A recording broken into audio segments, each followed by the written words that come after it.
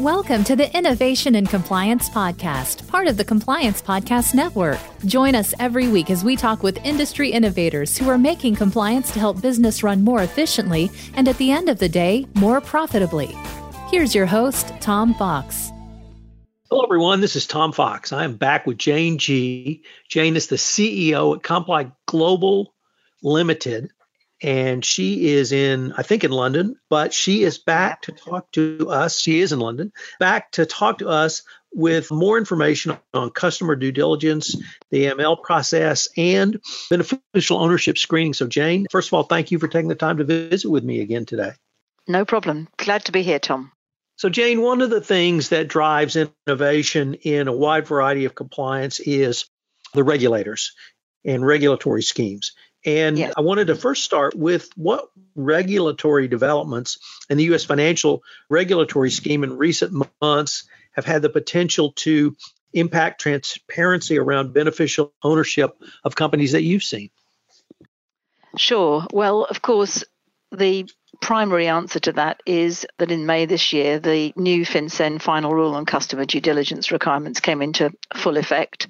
That was devised to strengthen anti-money laundering procedures across the US financial sector and to include the collection of beneficial ownership information.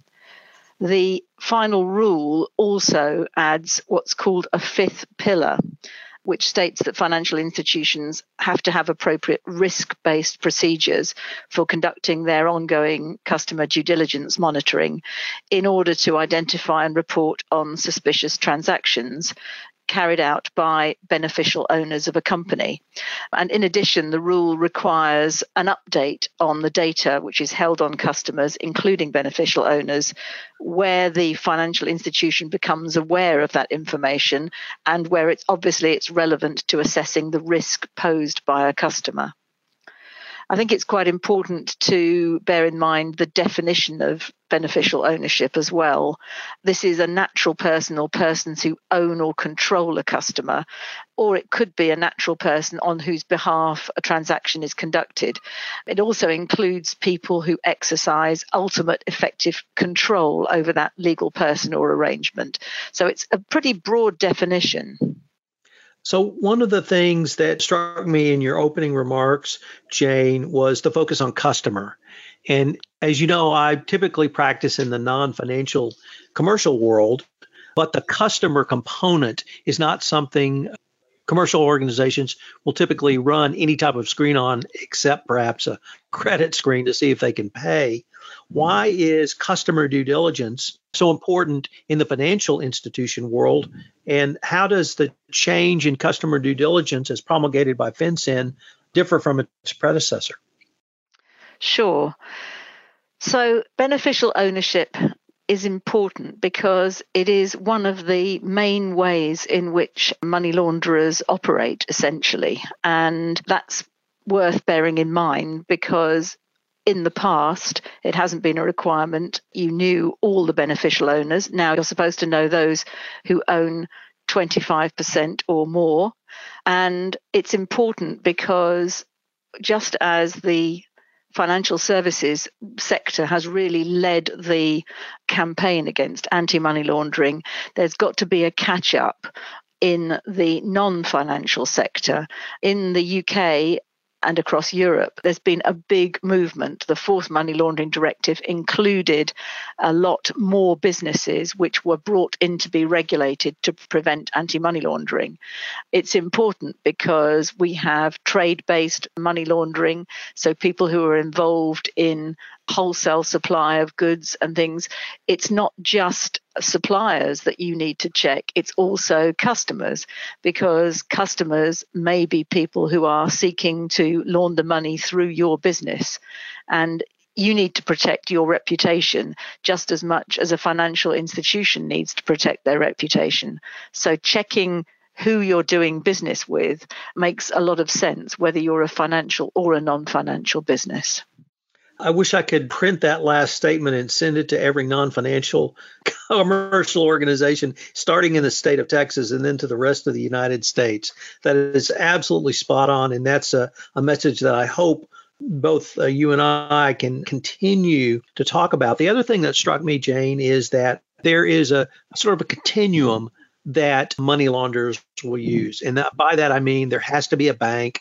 There has to be then a way to launder that money into a commercial operation or other operation to clean it. And that the entire system breaks down if there's a weak link or a broken link. So that's a way of introducing how does all of this play into the overall anti-money laundering process as you're aware of it? Sure. Well, as I said, most entities now recognize that beneficial owners of companies, and in particular shell companies, is probably the creme de la creme of money laundering. So it's essential that beneficial ownership is established and people work out who are you really doing business with.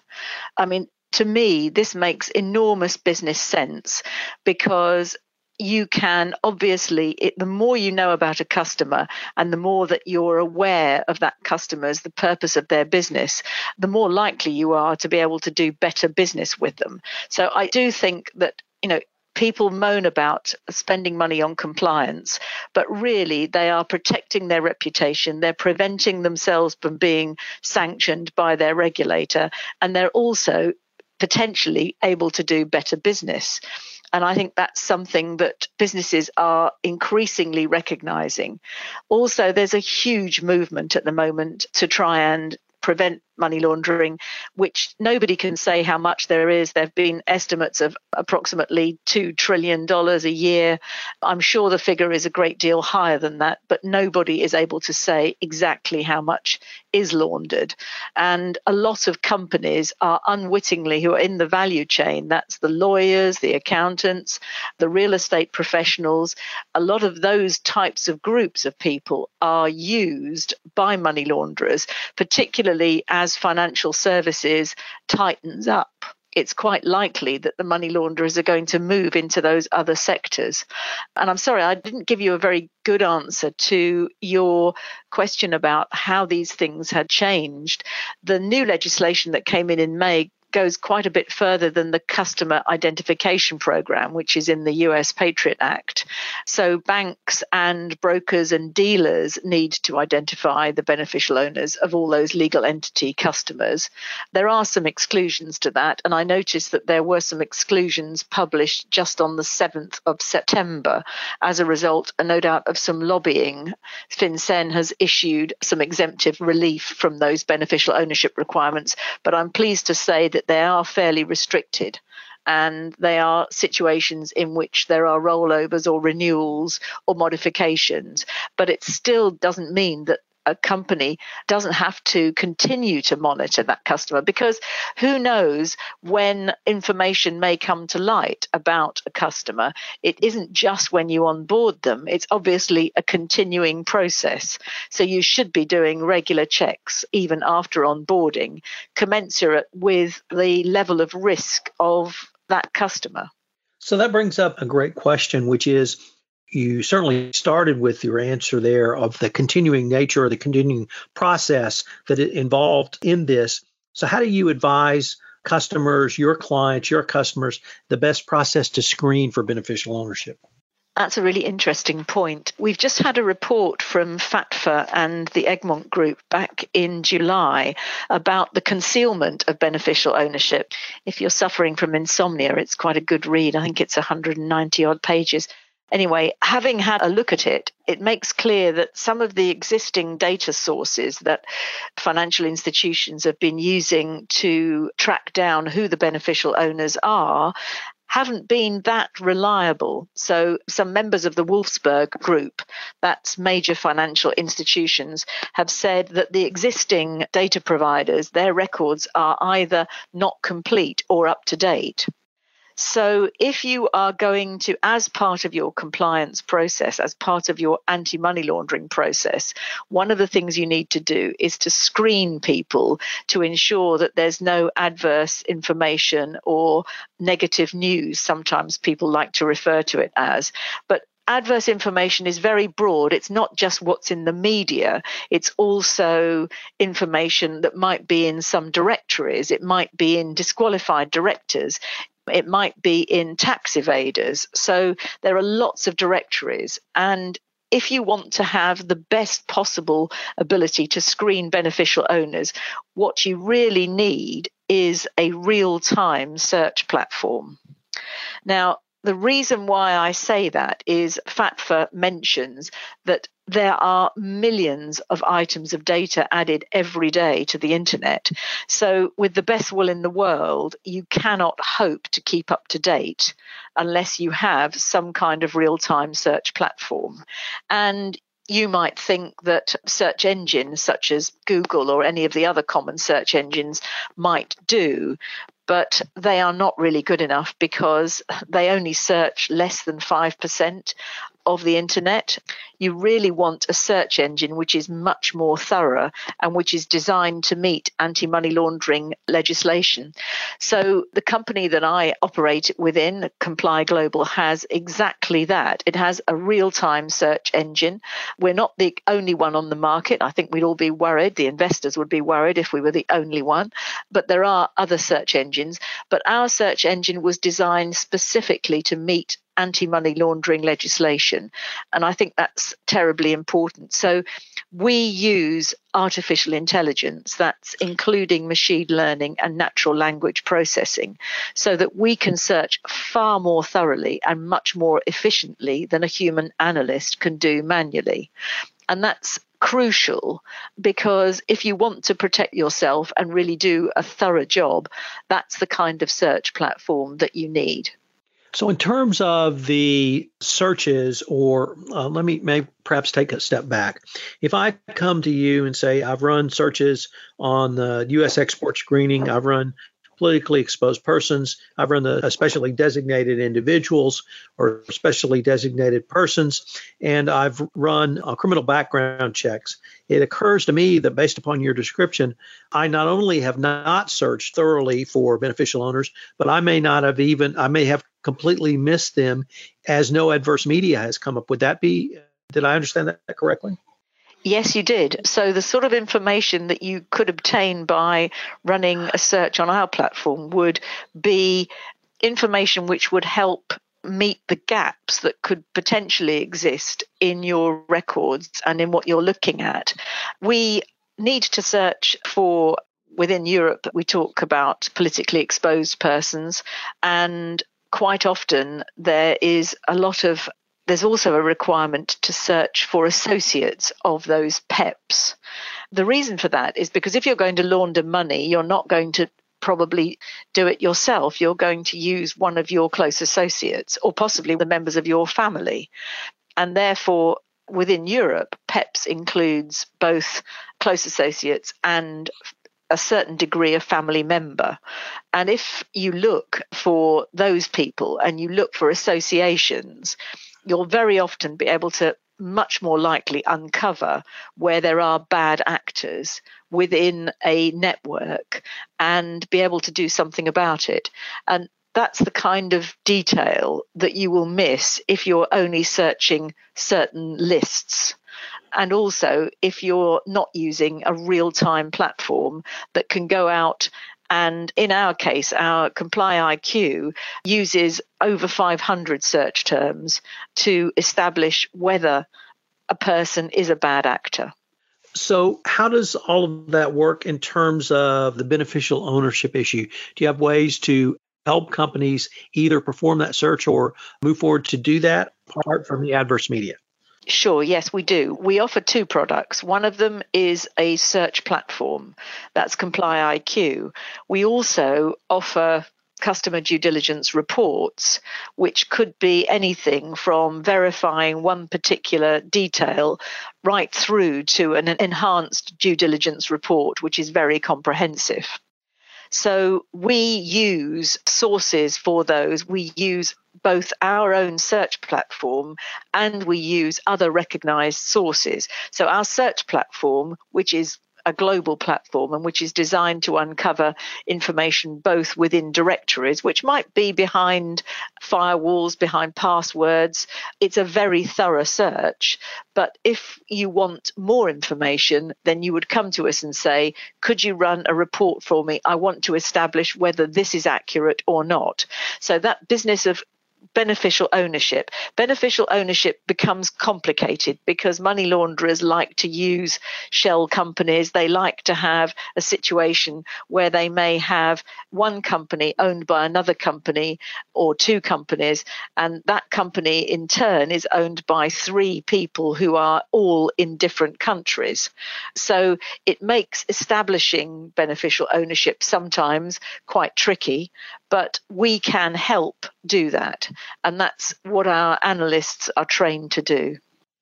So in terms of if a client comes to you and asks you to help them at least think through the process that they would need to go through, would it start with something as simple as a questionnaire, or would it be more sophisticated than that before moving to the platforms that you've described that your company has? It does start with a questionnaire. It starts with somebody saying, what is the entity that you want to search for? And most people will say, okay, I've got this company that I'm looking at. We will run a search if you requested. One of the things I wanted to emphasize to you was that we're very keen to make sure that people can onboard customers as quickly as possible. So searching for adverse news is something which should be done at an early point in the process of compliance and anti-money laundering checks and onboarding. So you want to have a look and see if there is something. Of course, in some cases, you may decide that there is some adverse information about the first entity that is your actual customer. And you may say, I don't want to go any further than this. That's made the decision for me, if you like. Equally, you may say, well, I've realized that this company is owned, has a parent. I've seen from some of the connections that we have enabled you to make as a result of our search platform that there are other companies in the chain, and I now want to run other searches on those other companies, which we could help achieve. But you see, our services are tailored both to a very sophisticated financial institution as well as an SME who doesn't have resources themselves, because we want to help the whole gamut of potential clients, not just the larger financial institutions. So, Jane, we are getting near the end of our time, but I wanted to perhaps conclude with something along the lines of the following. Well, I guess there's two things that have struck me throughout this interview. One was the ongoing nature of the research, the investigation, the dialogue, the process. It doesn't just stop when something is completed. And that really emphasized to me the business process nature of all of this. Certainly the process you've described that you and your company would go through, but also the process your client, the customer, the bank, the non-financial institution would need to follow through with who is this person we're doing business with, why are we doing business with them, and perhaps how are we doing business with them. And then the potential damages to a company with the reputational damage, even if they're not sort of engaged in money laundering. So do you see this really as a part of an ongoing dialogue or even a business process going forward? Absolutely.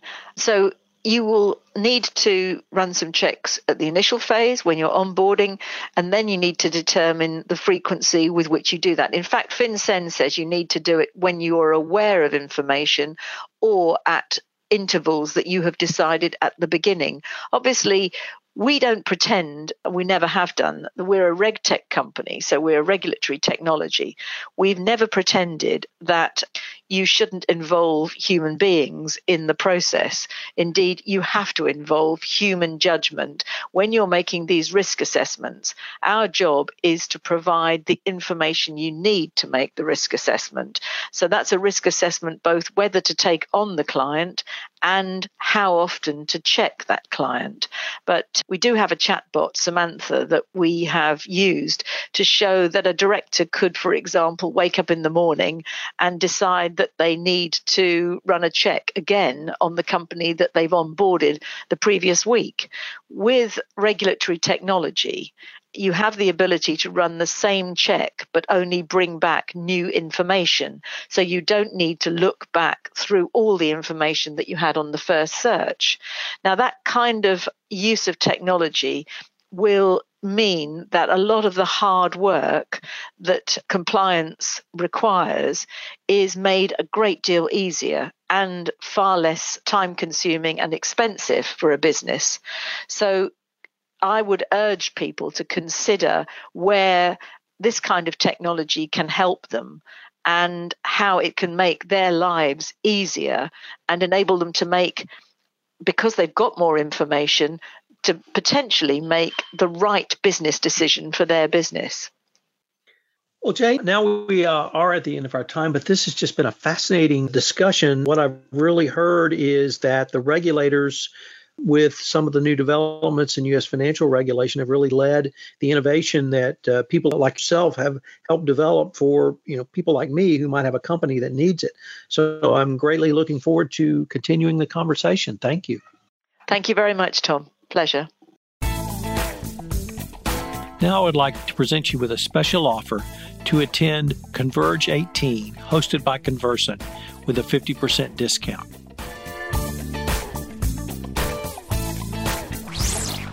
As you know, the last year has publicly brought ethics to the center of business reputations worldwide. With the acceleration of the speak up culture and organizational accountability that social media is enabling and amplifying, companies need to incorporate integrity into every level of their organization. Converge 18 is helping organizations to do just that by addressing ethical transformations head on. This event will be held in Denver, Colorado from October 8th through 10th. At it, you will be able to network with 300 of your peers, including C-suite executives, legal professionals, HR leaders, and ethics and compliance visionaries. Gain insights from 35 speakers, including such prominent speakers as Wei Chen, Steph Vogel, the NBA's Deputy Chief Compliance Officer, and Carol Switzer, President of OSEG. You will bring home actionable takeaways to your compliance program from a variety of sessions, including 2 keynotes, 5 general sessions, 12 based roundtables, and 18 interactive breakout sessions for you. You can get more information on Converge 18 at Conversant's website, conversant.com. Listeners to this podcast will receive a 50% discount to the event. Use the discount code TomFoxVIP. That's all caps, TomFoxVIP. If you're a compliance professional looking for a convenient and effective way to fulfill your continuing education requirements, go to fcpacompliancereport.com/courses and choose from 4 hour-long training packages that will keep you current. That's fcpacompliancereport.com/courses.